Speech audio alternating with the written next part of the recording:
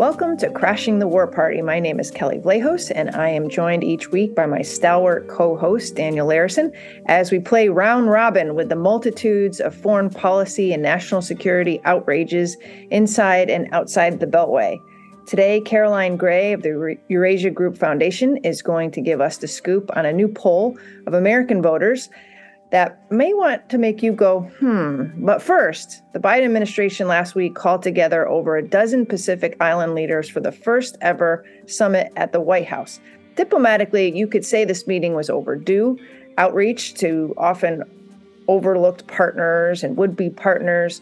Critics would suggest, however, the Biden administration might be getting nervous that China has been spreading its influence around these islands, and Washington feels the need to play catch-up. In any case, the president said, quote, "A great deal of the history of our world is going to be written in the Indo-Pacific over the coming years and decades, and the Pacific Islands are a critical voice in shaping that future." So at the end of the two-day affair, the White House signed a wide-ranging agreement with the leaders of 14 nations, including Cook Islands, Federated States of Micronesia, Fiji, French Polynesia, Nauru, New Caledonia, Palau, Papua New Guinea, Republic of Marshall Islands, Samoa, Solomon Islands, Tonga, Tuvalu, Vanuatu, and as well as the U.S. also signing. So basically, the statement included over $810 million in new money for development and aid to the region, bolstering trade, economic resilience, and civic leadership among leaders, security cooperation, cybersecurity and technical connectivity, public health security, cooperation to fight climate change, and a host of more issues. Interestingly, according to the AP this week, the Solomon Islands agreed to sign the accord between the U.S. and these Pacific nations only after indirect references to China were removed. The Solomon Islands foreign minister told press on Tuesday, he was quoted saying, "There were some references that put us in a position where we'll have to choose sides, and we did not want to be placed in a position where we would have to choose sides," said Jeremiah Manelli, who was in Wellington at the time. His remarks represented the first time the Solomon Islands had publicly acknowledged that it had concerns about the agreement and expressed why it had a change of heart. So what do you think, Dan? Is this the first best impulse the Biden administration has had with regard to engagement with this region? Or is it a self-interested way to lock down the neighborhood in an alliance against China, or maybe something in between? So it's interesting that there's been this sudden surge of interest on the part of Washington in Pacific states, where Washington has typically been neglecting them and doing very little to cultivate those relationships over the last 30 years. And it's clear that the impetus for that has been this fear of growing Chinese influence that you were referring to. Of course, the security agreement that the Chinese made with the Solomon Islands was one of the more high-profile examples of this, that got top U.S. officials scrambling to go to the Solomon Islands to try to dissuade them from going ahead with this agreement. Of course, the effort to try to clamp down on them backfired, and the Solomon Islands protested against intrusions on their sovereignty. And so that really illustrates the key problems the U.S. has in dealing with these states, where there's a desire to keep them out of a Chinese sphere of influence by essentially trapping them in one of our own.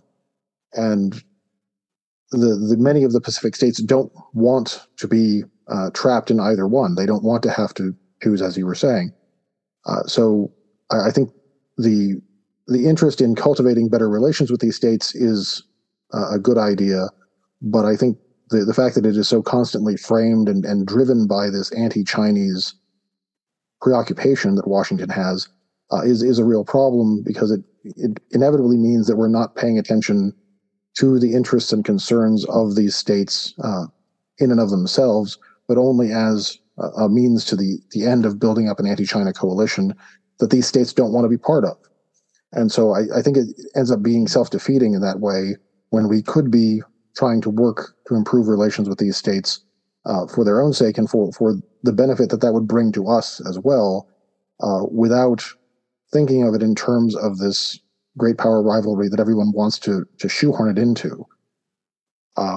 One of the striking things about the Biden administration's approach to the Pacific states is how badly things have gone in terms of building or shoring up the relationships with some of our closest partners.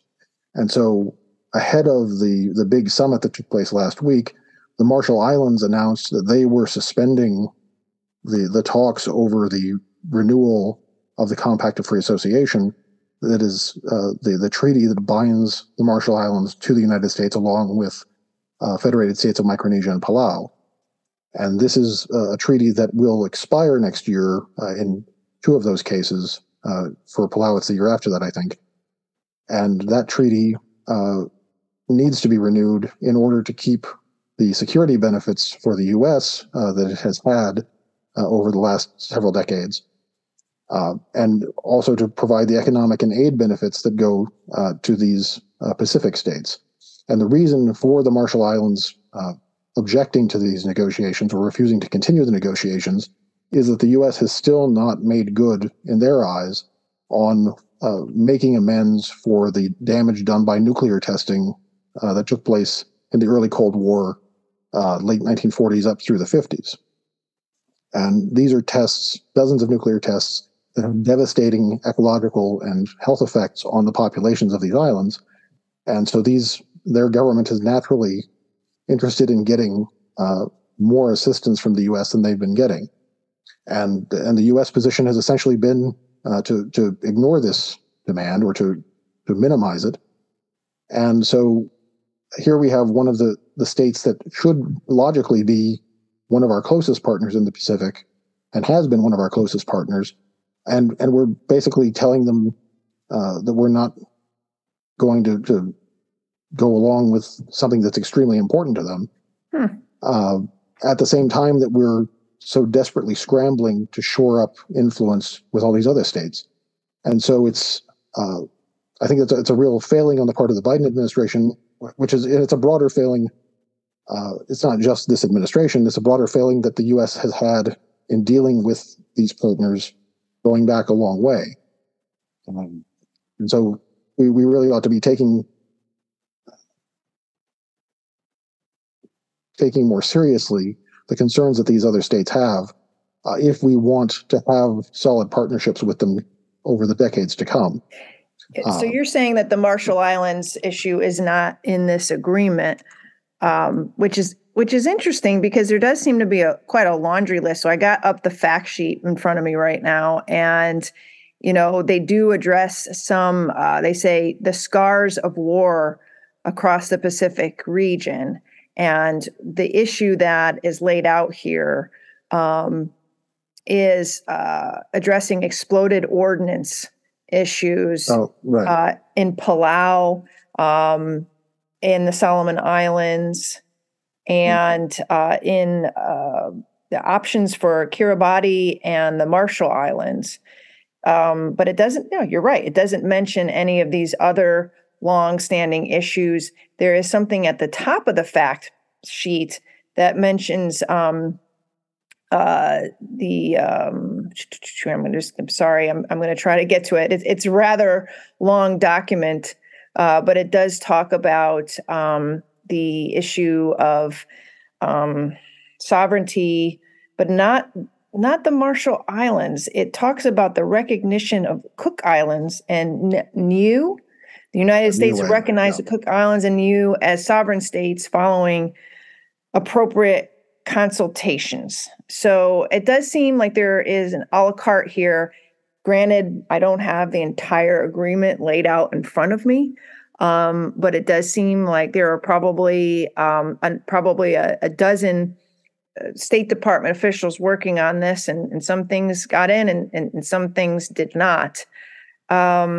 I would like to ask you a little bit about the security element of this. This seems to be buried in there, but to me that this is probably the most important thing for the Biden administration right now is to seal some sort of, and I think they were talking about some sort of partnership or organization of these Pacific Islands with the United States, akin to AUKUS, where you had ongoing level of cooperation, intelligence sharing, other security connections, which obviously implicit in that is to ward off, encroaching Chinese influence. What do you make of that element in this whole ordeal? Yeah, well, I mean, I think the U.S. wants to emphasize security cooperation as much as it does, because that's really one of the areas where the U.S. has something that it can tangibly offer these states right away.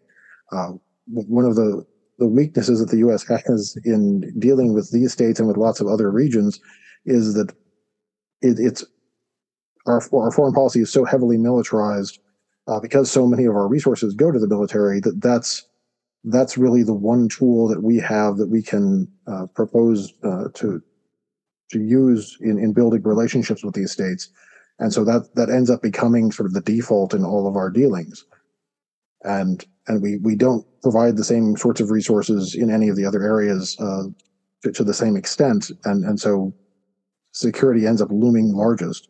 But I think that also has the potential to alienate certain states insofar as they see that as pulling them into our orbit at the expense of their economic ties, for example, to China, which of course they can't afford to give up because they need all of the investment and assistance that they can get. And China has been involved in that very heavily now for many decades, while we've been essentially oblivious.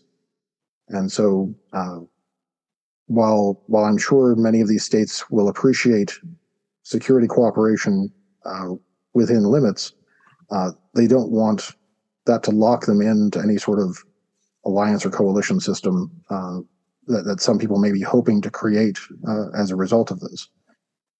Yeah, I mean, I would imagine the benefit to these particular islands as all the other goodies that are in there and all of these pledges for cooperation and assistance, which is ranging from everything from, dealing with their trade disputes and issues and increased trade cooperation to bringing their leaders here and getting trained at Johns Hopkins, Strategic International Studies School, to better their, civic, and democratic, whatever strategies in their respective countries. So I feel like we are throwing a lot at them. We might have a selfish purpose for it. I noted that China was also seeking region-wide deals, security deals with almost a dozen Pacific Island countries back in May. I don't know where that went. We know that they signed, like you mentioned, the one with the Solomon Islands. So the race is on, I feel like, for the influence and security of this region. And the best that I believe that these Pacific Island countries can get from it is get as much from the United States in money and assistance and cooperation that you possibly can while you can. Right, and I think that's maybe where they're going to be disappointed. One of the things that was interesting I saw in the last week, commenting on the declaration that came out from the summit and on the summit itself, came from Van Jackson, who's international relations scholar based in New Zealand. And he wrote about this, and he had a really great title for his post on his newsletter. He said, "Washington doing the Pacific dirty while looking clean." And I think that captures his view of it, which is that on the surface, a lot of it sounds great. A lot of it looks like we're doing the right kinds of things. We're talking about the right kinds of things, but the areas that we're purposefully neglecting or that we're not paying attention to really end up undermining a lot of the rhetoric that we're hearing from Washington. And so Jackson writes in sort of his summary, talking about the declaration and the summit. It says it has the right tone, uses the right buzzwords, but it's the administration once again cashing in on photo ops and press releases and glossy fluff while deferring a lot of details and implementation to another day. He says that's not what the Pacific needs. Worse, it's all masking hypocrisy and deep injustices that are at the very core of why Washington finds itself scrambling to do something about the Pacific in the first place. And then he elaborates further in his post. That's at the Undiplomatic newsletter that he does in conjunction with his podcast. And so if anyone wants to read the whole thing, you can go find it there.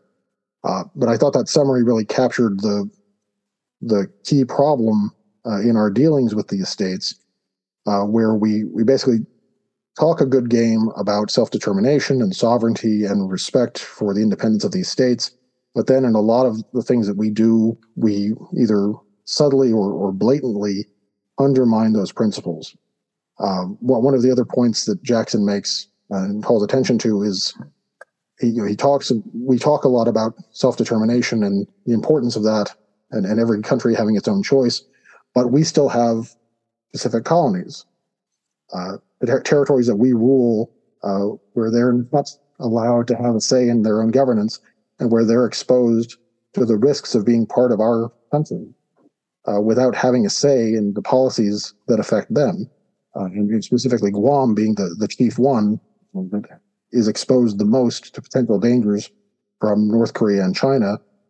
And you have people in Guam who are now moving towards trying to seek some kind of self-determination, and Washington essentially ignoring what they want.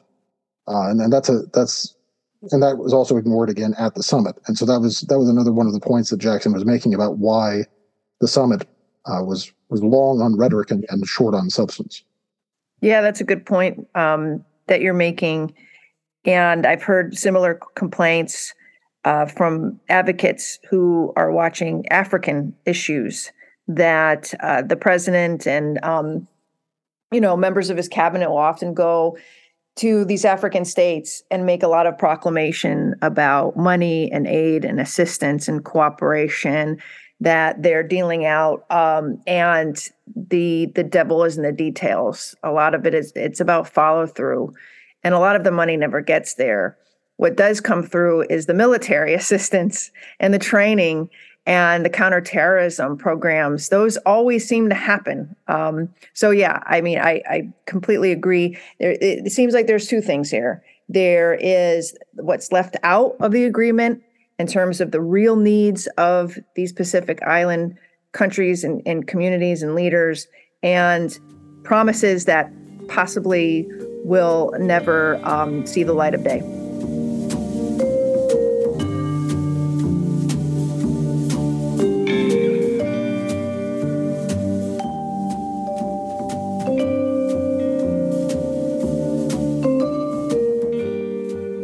Our guest today is Caroline Gray. She's a senior researcher at the Eurasia Group Foundation, producer of their podcast, None of the Above, and the co-author of a new report on their latest survey of what Americans think about U.S. foreign policy and the U.S. role in the world. Welcome to the show. Thanks so much for having me. Yeah, it's our pleasure. We're looking forward to hearing more about what your survey found. And so starting very generally, what did the survey find in terms of how much and what kind of international engagement the public supports? And how does that break down along partisan lines? Sure. So we interviewed a little over 2,000 voting age Americans and asked them detailed questions about their beliefs on defense spending and policies of the Biden administration and how they think we should respond to Russia's war in Ukraine and the rise of China, a lot of different things. And this is the fifth year of our survey. And typically what we have found, at least in the first 4 years, is that there seems to be an interest overall in an engaged United States in the world, but that is much more engaged diplomatically than militarily.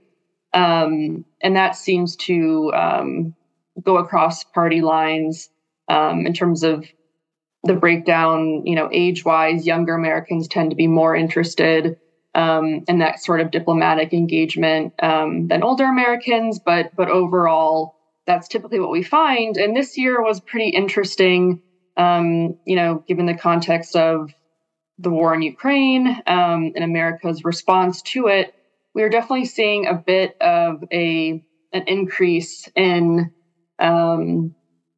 Americans' interest in the U.S. taking an active role, especially in that conflict. So we're seeing, especially among Democrats, more survey takers who think that the U.S. needs to be in the business of helping kind of defend democracy overseas and fight the rise of authoritarianism. So there's definitely a bit of a change this past year, and again, I think in the context of the war in Ukraine and all the rhetoric surrounding America's need to be involved, I think that makes sense. And specifically in terms of an active role in Ukraine, how active of a role are Americans willing to support the government being involved in? What are the limits of that support that you found? Sure. So on the topic of NATO, which is related, a majority of Democrats and Republicans think that, for instance, Finland and Sweden joining NATO is a positive thing and would benefit the United States, which is interesting given that we've asked this question in past years, like a hypothetical question about, how interested Americans are in our Article 5 commitments and defending a NATO ally if they were invaded. And there was less support in previous years than there was this year. So that's kind of an interesting finding. But more than 2.5 times as many Democrats as Republicans want to see the U.S. increase its diplomatic engagement, on the issue of Russia and Ukraine. So we didn't get into the specifics about arms sales or specific policies about Ukraine and Russia, but there does seem to be an interest overall in helping to bring the war to an end. And actually, on that note, there is an interesting finding. We did ask what the most important goals are with respect to the United States' policy towards Russia's invasion of Ukraine, and the most popular answer option among what the goals should be is avoiding direct war between the United States and Russia. And the least popular goal was weakening Russia to punish it for its aggression. So there does seem to be a bit of a discrepancy in terms of what policymakers in Washington are wanting. There seems to be a desire among policymakers to weaken Russia, to make them pay for what they've done. But the biggest thing on the minds of these survey takers is avoiding a direct war. And I took a look. I know you guys put out some really great survey data at Quincy, which shows that people are interested in a diplomatic settlement, and that's not something we asked our survey takers about, but I think that goes hand in hand with potentially avoiding a direct war. Right. And switching to Iran, one of the interesting findings that I saw in some of your top line numbers is that there's really overwhelming public support for continuing the negotiations to revive the nuclear deal with Iran. Of course, this is very much another case where there's a big disconnect between what people in Washington are saying about the nuclear deal versus what the public is saying. In Washington, of course, it's perceived as a big risk for Biden, a political liability. What do you think accounts for that huge disconnect between this 80% support for continuing talks out in the country and the much more hostile reception in Washington? Yeah, that's a really great question. And it is like one of our most interesting findings, I think, that nearly 80% of survey takers do support the Biden administration negotiating a return to the nuclear deal. And on top of that, Democrats and Republicans are essentially equally supportive of that. So you might think, based on Republican administrations in the past, that Republicans might not support this deal. But just looking at my numbers now, 70% Republicans, right? 70% of Republicans support the return to the deal, and 88% of Democrats support a return to the deal. So that's not too far. A majority of Republicans still support this. So to your question about what accounts for this discrepancy, I don't know. I think the American public and American voters are not interested in war. They're not interested in policies of aggression. They want to see more diplomacy. They want to see less conflict in the world. And so it makes sense that they would be interested in these kinds of negotiations if it means, a less dangerous world. But that might not be top of mind for policymakers who are thinking about different interests the U.S. has, about different issues in the region. So that was pretty interesting. Hi, Caroline. Thank you for coming on. Really appreciate it, and thank you for all the work that you are doing with the foundation and for this annual survey, which I find very enlightening. I wanted to get back to the partisan aspect.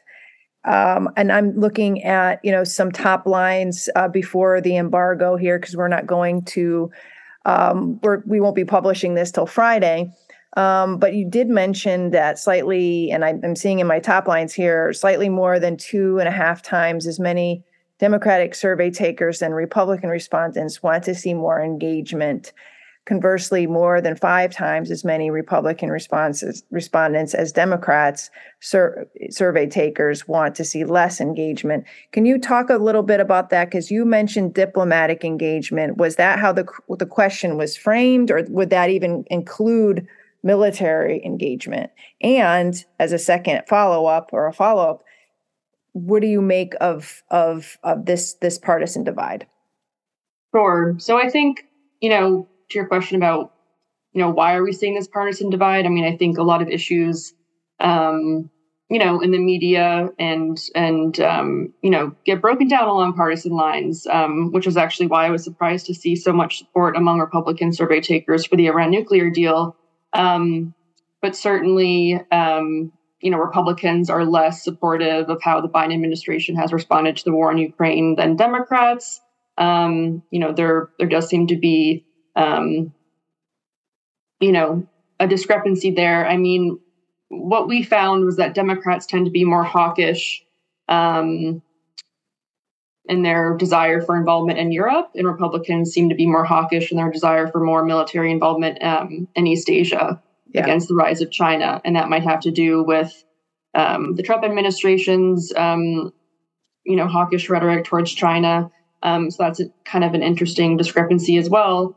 But overall, looking at, the questions we asked about the war in Afghanistan, about NATO, about Iran, there does seem to be, more alignment among Democratic and Republican survey takers than some may think, given how polarized things are. And I think that's really important to point out, that there is, a lot of issues that we can agree on, and that we should, focus more on that, especially as we head into election season and as things get ugly. But the engagement itself, the 2.5 times as many Democrats, was that diplomatic specifically, or was it more a broad question of engagement? Yeah, so that was a question that focused on diplomatic engagement on issues of, I think, climate change, human rights, trade, things like that. And again, that makes sense, given that the Trump administration, pulled the U.S. out of different agreements, different treaties, like the Iran nuclear deal, like the Paris Climate Agreement. And so I think some of that rhetoric does play a role in Republicans being less interested in that kind of diplomatic engagement. But again, it doesn't, that's not the case over all the questions we asked. Just that specific question was about kind of diplomacy on transnational issues like climate change, human rights, things like that. Yeah. I know we're talking a lot about nuclear weapons these days, with the possible potential threat of Russia using them in Ukraine. There were several questions, I believe, in the survey about how Americans were feeling about that threat. Can you talk a little bit about the partisan divide there, or overall how Americans are feeling towards the potential use of nuclear weapons? Sure, absolutely.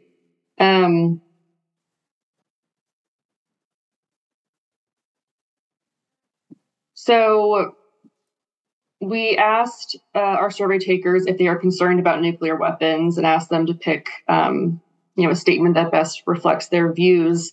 And a majority, over half of our survey takers said yes, that they are concerned with nuclear weapons, but for different reasons. So the most popular rationale for why they are concerned is that they could get into the hands of rogue countries or non-state actors like terrorists that cannot be deterred, which is kind of interesting given that we aren't really. Well, that's interesting, but you'd think the most popular answer option would be maybe that had to do with Russia, the United States. But people do seem to be concerned. We also looked at this question. Just looking at the data here. It was interesting while you're looking that you also polled for military service and how military service members feel about nuclear weapons and the whole deterrence question. I thought that was interesting. Definitely. No, that's definitely an interesting breakdown. People who have served or are currently serving in the military are more likely to be less concerned about the spread of nuclear weapons and their use than people who have not served. Which is pretty interesting finding. And to your question about the partisan breakdown, it does break down in an interesting way along party lines. 1 in 5 Democrats are not concerned with nuclear weapons, compared to more than a third of Republicans who are. So Republicans are a little more concerned about this issue than Democrats are. That's interesting. Coming back to another question about war or views of war that the public has, one of the things that I was struck by is that the numbers on the question of withdrawal from Afghanistan are basically consistent year on year, where 2/3 of the country was in favor of the withdrawal last year, and then over a year after it's happened, the numbers are pretty much the same, right? And so I was struck by that because there's a conventional view that withdrawing from Afghanistan really hurt Biden politically in terms of his public support and his approval rating. And you can even see it on the graph where his approval rating sort of cratered at that point and didn't recover for a long time. And so it's curious to me then that despite all that, the basic view of the public is that it was right to get out of Afghanistan. And so that Biden essentially did what they wanted, and he did the popular thing, but somehow, I guess because of the way it was executed, he didn't benefit from that. What did you find in terms of the breakdown, in terms of support for withdrawal? Is there a big difference in partisan responses, or is there a generally broad agreement that getting out was the right thing to do? Sure. Yeah. I also think this is one of our most interesting findings this year, that support for the withdrawal remained consistent, with the majority of respondents thinking that it was, the right move. And we asked instead of asking, do people support the policy of withdrawal or not, we asked, what the most important lessons from the war are. And the most popular answer option among all respondents was that the war in Afghanistan had a failed mission from the start, and that the U.S. military, should not be in the business of nation building. And that's a pretty interesting takeaway. That was, the major thing on the minds of these survey takers. It does break down a little bit differently along partisan lines, although a majority of Republicans and Democrats both, selected answer options that showed that this was the right move. And so I think there is, broader support among both sides of the aisle than we realize, even though it was, portrayed so horribly in the media. It seems to be like it was the popular decision. Caroline, I know we only got a minute or two left, but just bringing it all together, it does seem, or do you get a sense that there is a disconnect? And, pretty much we're seeing that in the Afghanistan and the Iran results of the survey. but a disconnect between how people are feeling and talking about and thinking about foreign policy issues and the headlines we're seeing in the media and the policies that we're seeing driven in Washington. I know one survey can't say it all, but is there a sense that we should be paying more attention to what people are saying as opposed to trying to read other tea leaves in Washington?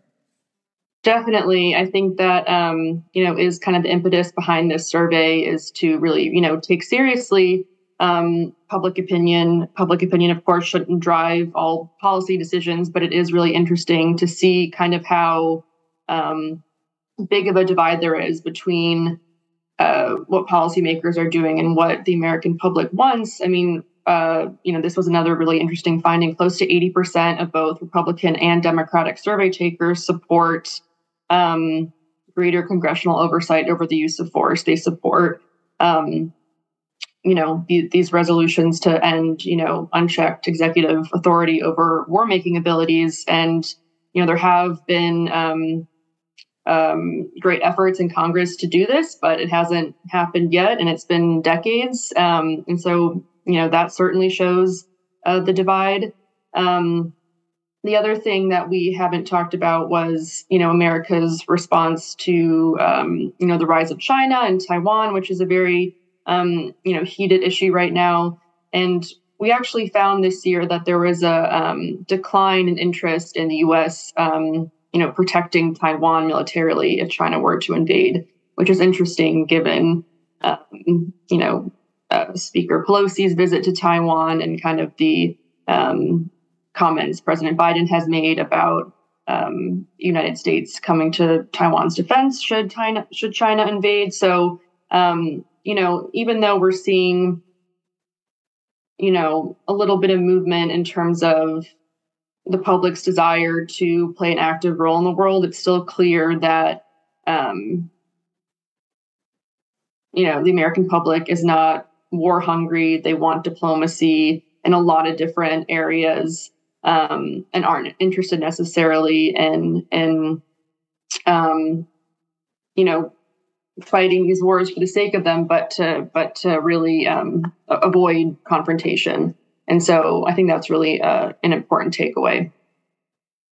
Definitely, and that's an interesting point about the Taiwan numbers. I would have expected, based on the media coverage, that public response would have become more supportive of U.S. intervention in Taiwan rather than less. So, how much of a decline are you seeing? What are the numbers on that? About an 8 percentage point decrease from last year when we asked the same question. Wow. Interesting. Okay. And so that suggests to me that as the risks of a real conflict over Taiwan increase, the public's appetite for that conflict will go down. And that may be one reason for it. I don't know.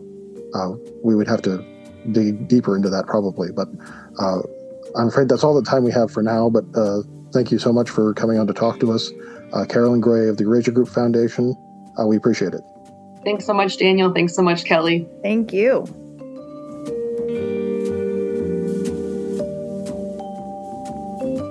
Thank you again for tuning into today's episode. If you enjoy and value real conversations such as these, please leave us a 5-star rating on your favorite podcaster of choice. Right now, Crashing the War Party can be found on Stitcher, TuneIn, and at Substack at crashingthewarparty.substack.com, where you can also sign up for our newsletter. Special thanks to our editor, Remzo W. Martinez, the Crashing the War Party team, and to you, our listeners. Let's create a more peaceful world, one episode at a time.